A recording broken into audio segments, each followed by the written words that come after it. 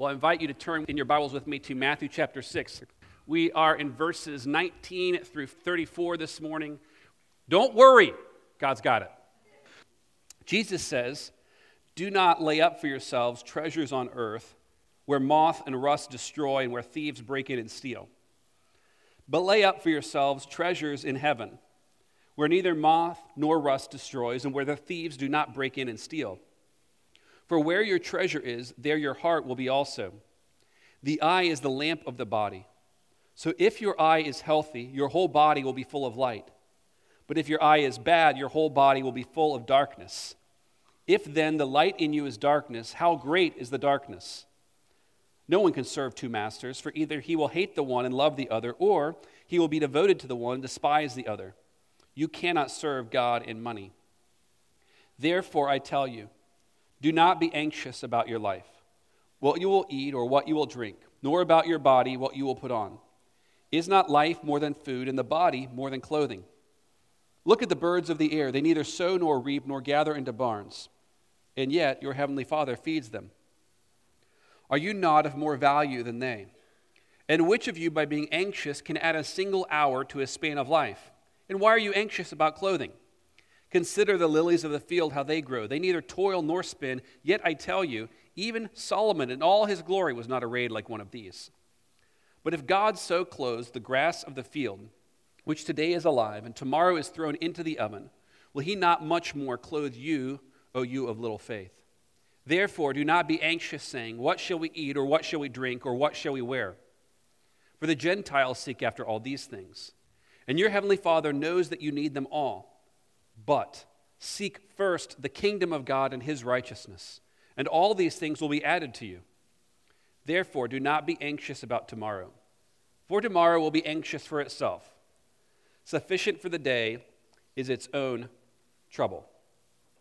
The basic idea we're going to look at together this morning is this, that you don't need to worry when God is your Father.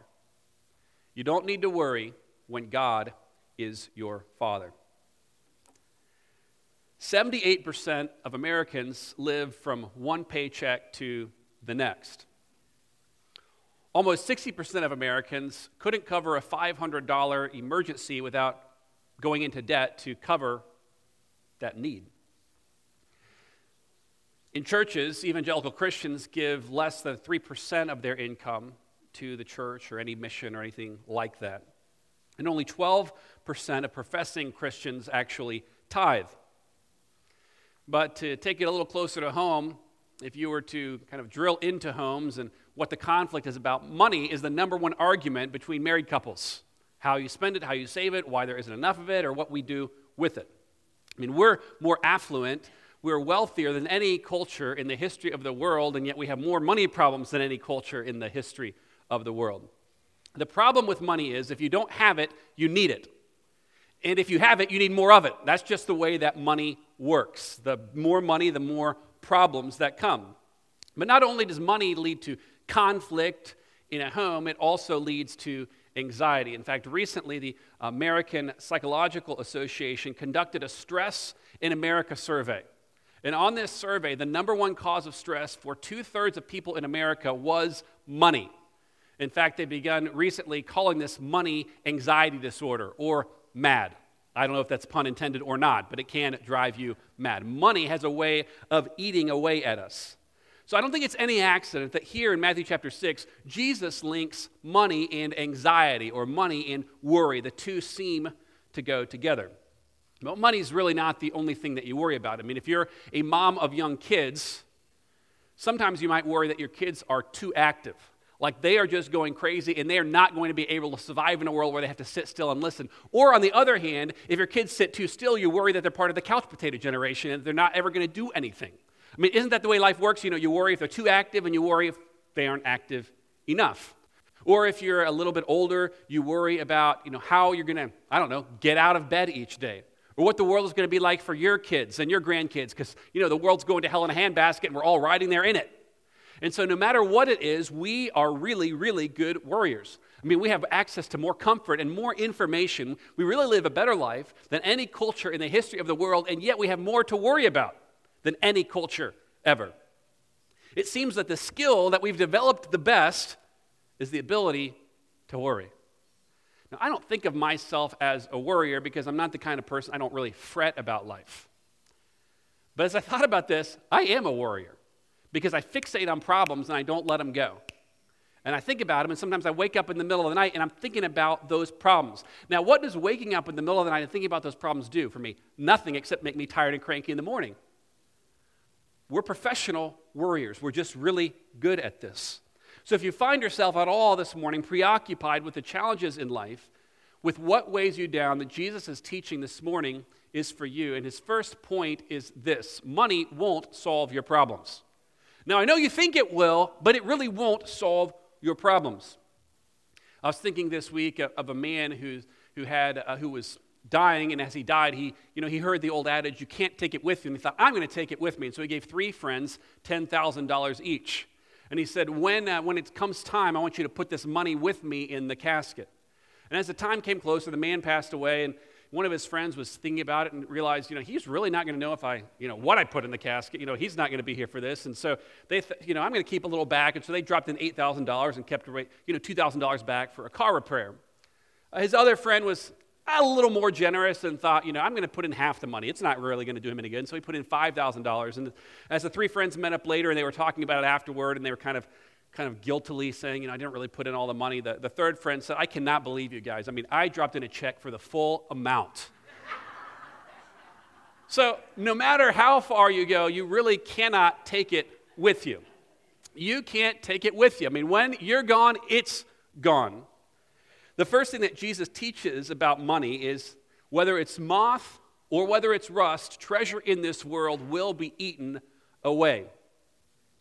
You get that new car, and you even park at the far side of the parking lot, and someone parks next to you and dings your car.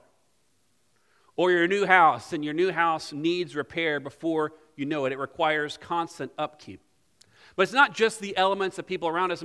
We also battle people. He tells us here, thieves break in and steal.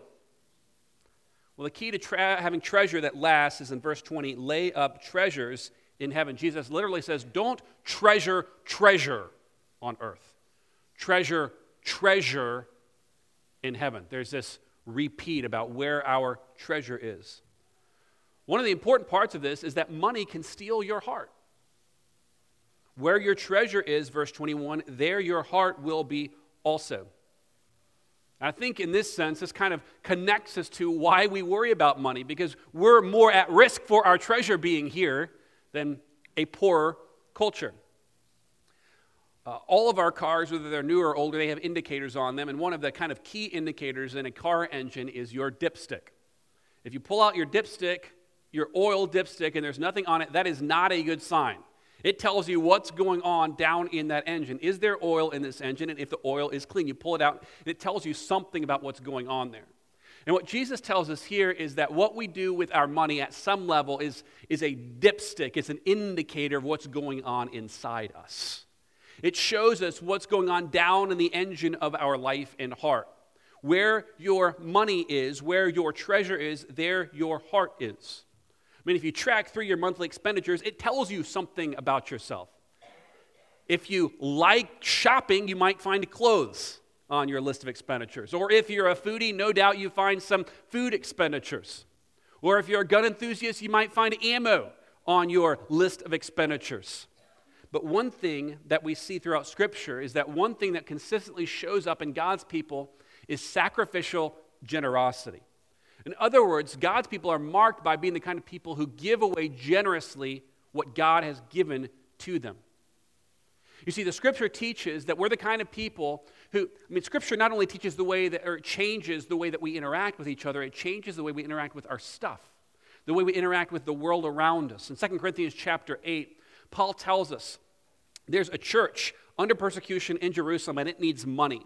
And so the other churches around hear about this need. And there's a particular church in Macedonia. Now, the church in Macedonia is like the poorest of the poor.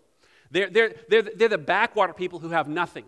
And yet they take up a collection for this church in Jerusalem out of the generosity of their hearts, out of what God has done for them. Paul tells us about these poor Christians. He says, their abundance of joy, their extreme poverty have overflowed in a wealth of generosity. Now, that's an oxymoron, isn't it?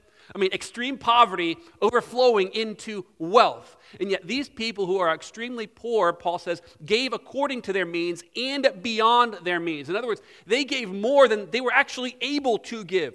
Not as we expected, but why did they do this? They gave themselves first to the Lord and then to us. In other words, they understand that they're not owners of stuff, they're stewards of stuff. This stuff isn't theirs anyway. They're here to be caretakers and use this to invest it, like Jesus says here, in the kingdom of God. Where does this kind of generosity come from? Same chapter, 2 Corinthians 8, Paul says, "For you know the grace of our Lord Jesus Christ, that though he was rich, yet for your sake he became poor, so that you by his poverty might become rich." In other words, this is the equation. We have nothing, Jesus has everything. And yet Jesus comes and he takes nothing and gives us everything. There's this exchange there. We have nothing, deserve nothing, can buy nothing, earn nothing, and yet Jesus comes and he takes all that nothing and he gives us his everything. He, out of his poverty, out of his wealth, became poor so that we, through his poverty, might become rich. In other words, Jesus becoming poor, becoming human, becoming, as Paul says in Philippians 2, the servant of all, the lowest servant, took upon him the death on a cross so that through him we might become rich toward God. We have nothing, and yet God gives us everything through his Son, Jesus Christ. You see, you cannot ultimately understand generosity and wealth as God views it if you don't understand who Jesus is and what Jesus has done for you. If you don't understand that the eternal Son of God, the King of glory, who had everything, literally everything at his fingertips, left it all in love and became the lowest of the low so that you through him might become rich. You might become everything. You might have at your fingertips all that he has at his fingertips. As 1 Peter 4 tells us, through him we are heirs. We have an inheritance reserved for us in heaven. It's not an inheritance that we deserve by birth. It's not an inheritance that we can earn. It is an inheritance that God gives us by grace. So if you're here and you don't know Jesus, you can't understand God's view of wealth. You can't understand God's view of generosity. So if you're here this morning and you're here with money worries, and at some level we all are, whether you have a lot of it or whether a little of it, if you haven't grappled with the generous love of God for sinners, you can't truly grapple with God's view of stuff. So would you turn from your sin, from depending on all of these things to bring you wealth and happiness, and trust Jesus, who for your sake became poor, that you might become rich? Money can steal your heart, and money makes a terrible master. Jesus uses two illustrations in verses 22 to 25 to make this point. First, he talks about blindness, and then he talks about slavery. He says, first of all, if you have one good eye, the whole body is full of light. In other words, if your eye can see, you can see. I mean, it's not like you can see through your hands or your feet or something else. Like your eye helps you see. If you can't see with your eye, then your whole body is condemned to darkness. In the same way, if we're blinded by our love for stuff, we're condemned to walk in spiritual darkness. In other words, stuff is like it's like eye patches. You know, you put all your stuff and then you can't see. As Matthew 5 says, you can't see God if you're not pure in heart. Then Jesus talks about two masters, God and money. God says, be radically generous. Money says, get me and get more of me. I mean, money can be a wonderful tool, but it is a terrible master. In Ephesians chapter 4, Paul is walking through a number of life situations, through what we say, through what we do, through lying, through stealing, and he says this, that we should work hard, and he tells us the purpose of our work, doing honest work so that we may have to give to those in need. In other words, the reason that God blesses us is so that we may bless others. The reason God gives to us is so that we may give to others. The point of having is so that we may give. We don't have to have, we have to give, to be generous. So how do you know if you're the kind of person who uses your money or if you're the kind of person where your money is using you? I mean, you might be a slave to money if you strategize about building wealth, but don't strategize about how to invest your wealth for heavenly good, essentially how to give it away. You might be a slave to money if you can think of ways that money has brought you joy through entertainment or food or drink or vacation, but you can't think how you have joyfully and sacrificially invested in the spread of the gospel here in this city or around the world. You might be a slave to money if you're spending all your money every month and have little or nothing left to give to God. So here's an exercise for you. Just take some time this week, either as an individual or maybe as a couple or as a family, and just do a financial health assessment. I mean, if you're in a place where you could be laying up treasure in heaven, but you're not doing it, like, just be honest with yourself about that. I mean, just look at that. Like, are we doing this? And if you're not in a place where you can do that, we have folks who would love to help you figure out how to do that. I mean, sometimes people aren't in a place financially where they can give. And ultimately, we're the ones missing out on a blessing if we're not giving. We're missing out on God's design for what he has blessed us with. So as we often do in life, we move from treasure to worry. I mean, if money doesn't eat at you, worry will. Worry can consume you. There's no question what the theme of verses 25 through 34 is. He says anxious or worry 6 times. Don't be anxious. Don't worry. So the basic command is don't worry. And the underlying reason is your Father in heaven cares for you. And so the first thing we aren't to worry about is basic needs. I mean, he goes from saying you're consumed with treasure, with money, and then, like, don't worry about your basic needs. God's got this.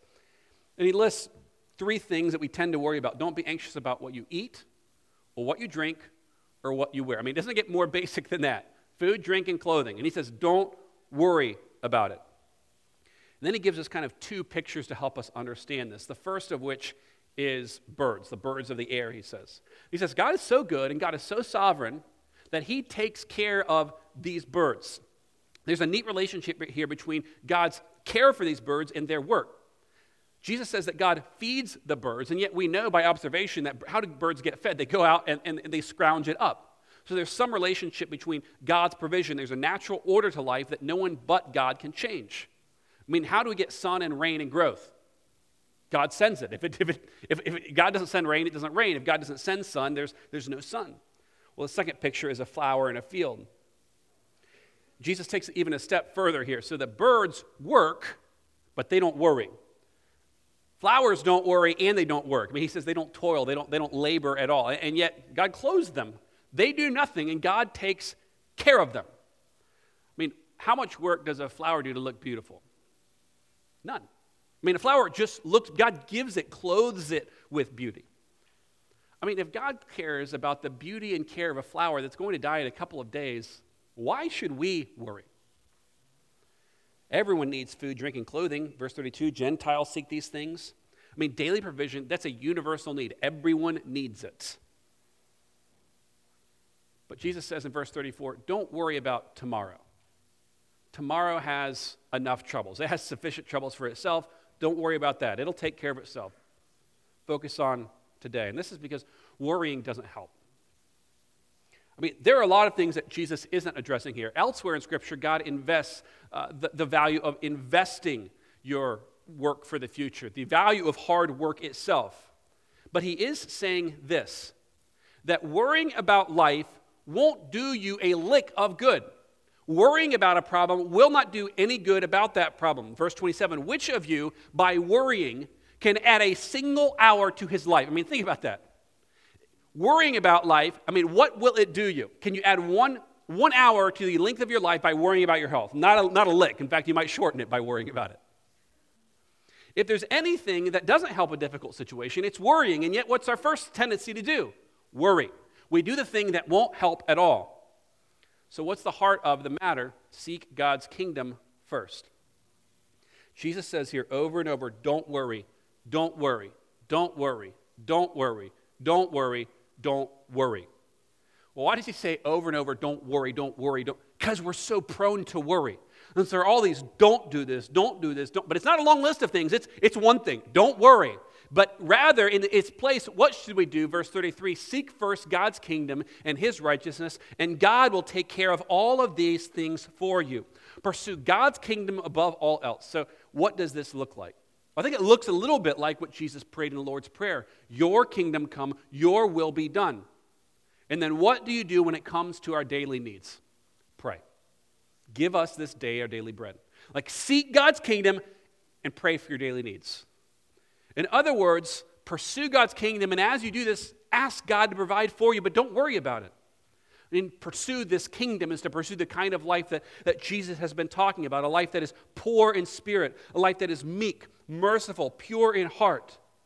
To seek the kingdom of God is to live in such a way that shows that Jesus is our king while we spread the message that the king is here and the king is good and the king will care for you.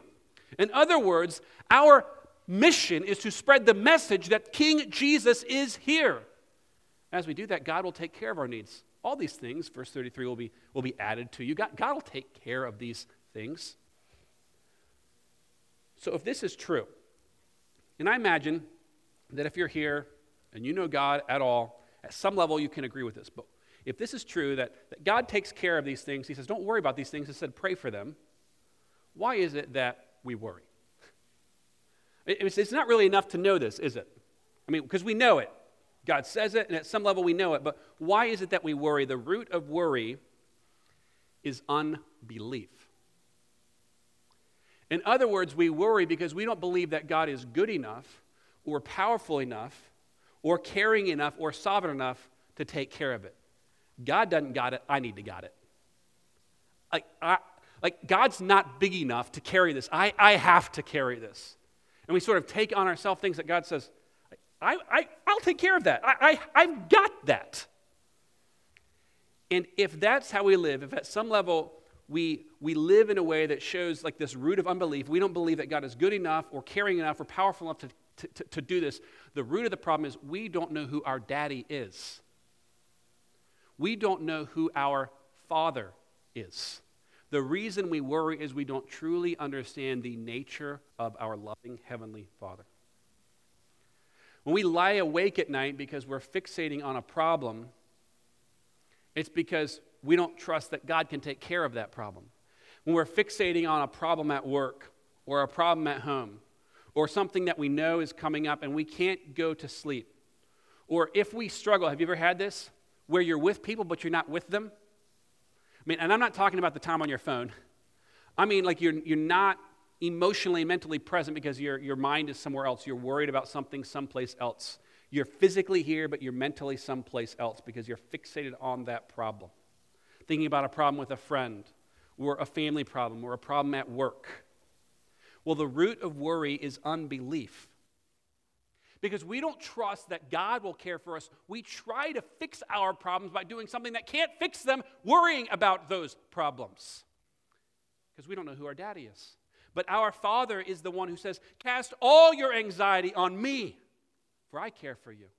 Our Father says, I will not leave you until I have done what I have promised you. Our Father says, my grace is sufficient for you. My power is made perfect in weakness. Our Father says, I am near to the brokenhearted and save the crushed in spirit. Our Father says, I will supply every need of yours. Our Father says, I am your helper. What can men do to you? That's who our Father is.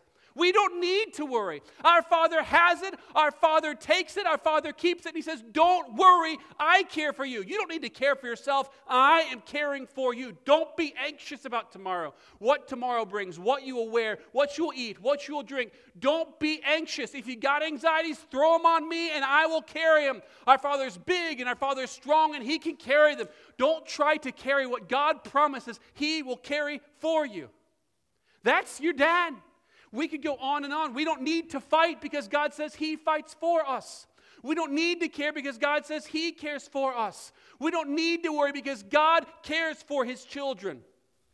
We worry because we don't understand who our Father is. You know, we get this a lot better when we're little, don't we? I mean, kids don't know much, but they know a lot. I mean, do you remember that? I still do. I remember conversations with my friends early in elementary school about whose dad was the strongest. And it didn't really matter who was literally the strongest because all of our dads were the strongest. You know, if you got a class of 20 kids, there are 20 strong fathers in there. Because there's this relationship, there's this trust and this bigger, more powerful presence. And so what happens is like these little kids, they're like, that's my dad. They see their dad and their dad's got their dad can hold them, so surely he can hold the world, right? He can carry them, so surely he can carry all their problems. And brothers and sisters, we serve an infinitely more powerful Father. Someone who can carry all of us, who literally took the sins of the world on his shoulders, bore them in our place. He can carry our problems. Cast your cares on him because he cares for you. God's got you. God's got your kids, whether they're too active or not active enough. God's got your terrible employment situation. God's got your health that's falling apart. As your body fails, your worries mount, and God says, I care for you. Don't worry about what you eat or drink. God clothes the flowers of the field. God cares about the birds of the nest, so God cares for you. But you might be asking this, if this is true, if God's got this, why do I still feel like it's such an issue? Okay, I'm not going to worry about my marriage, but my marriage is still an issue. All right, fine, I won't worry about my job, but my employment situation still is terrible. Okay, I'm not going to worry about money, but I still don't have enough. So why is it that there are things that happen that don't make sense? Well, in that moment, remember, the root of worry is unbelief. Accept by faith what God has said and seek first the kingdom of God, and all these things will be added to you. In other words, God will put all the wrong things right, but he doesn't promise to do it today. I mean, my problem is, God, I want this solved now. And if it can't be solved now, then I'm going to worry about it. And until it's solved, I'm going to worry about it, and by worrying about it, I'm going to fix it. But I can't. Worrying about it won't fix it.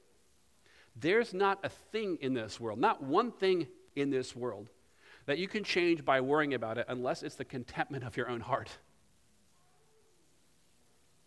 Unless it's making yourself more miserable and that's your goal, then worry, have at it. But there's nothing else you can change. I mean, our Heavenly Father is more than able to care for us. So don't worry. I mean, let God take care of what only God can take care of. So let's take a minute now and respond to God's word in repentance and faith. And maybe we need to repent of unbelief that's led us to worry. God, we do thank you that we don't have to worry. You care for us. We don't need to be anxious. You fight for us. You provide all of our needs, and yet we live in this world where it's hard for us to believe this. When I don't have what I think I need right now, it's just hard to trust you. So God, help us. Help us trust that you are good, that you are caring for us. And God, I pray for those here who don't know this kind of care from a Heavenly Father because they don't know you. God, I pray that they would turn from their sin and trust you. We pray this in the name of your Son, Jesus. Amen.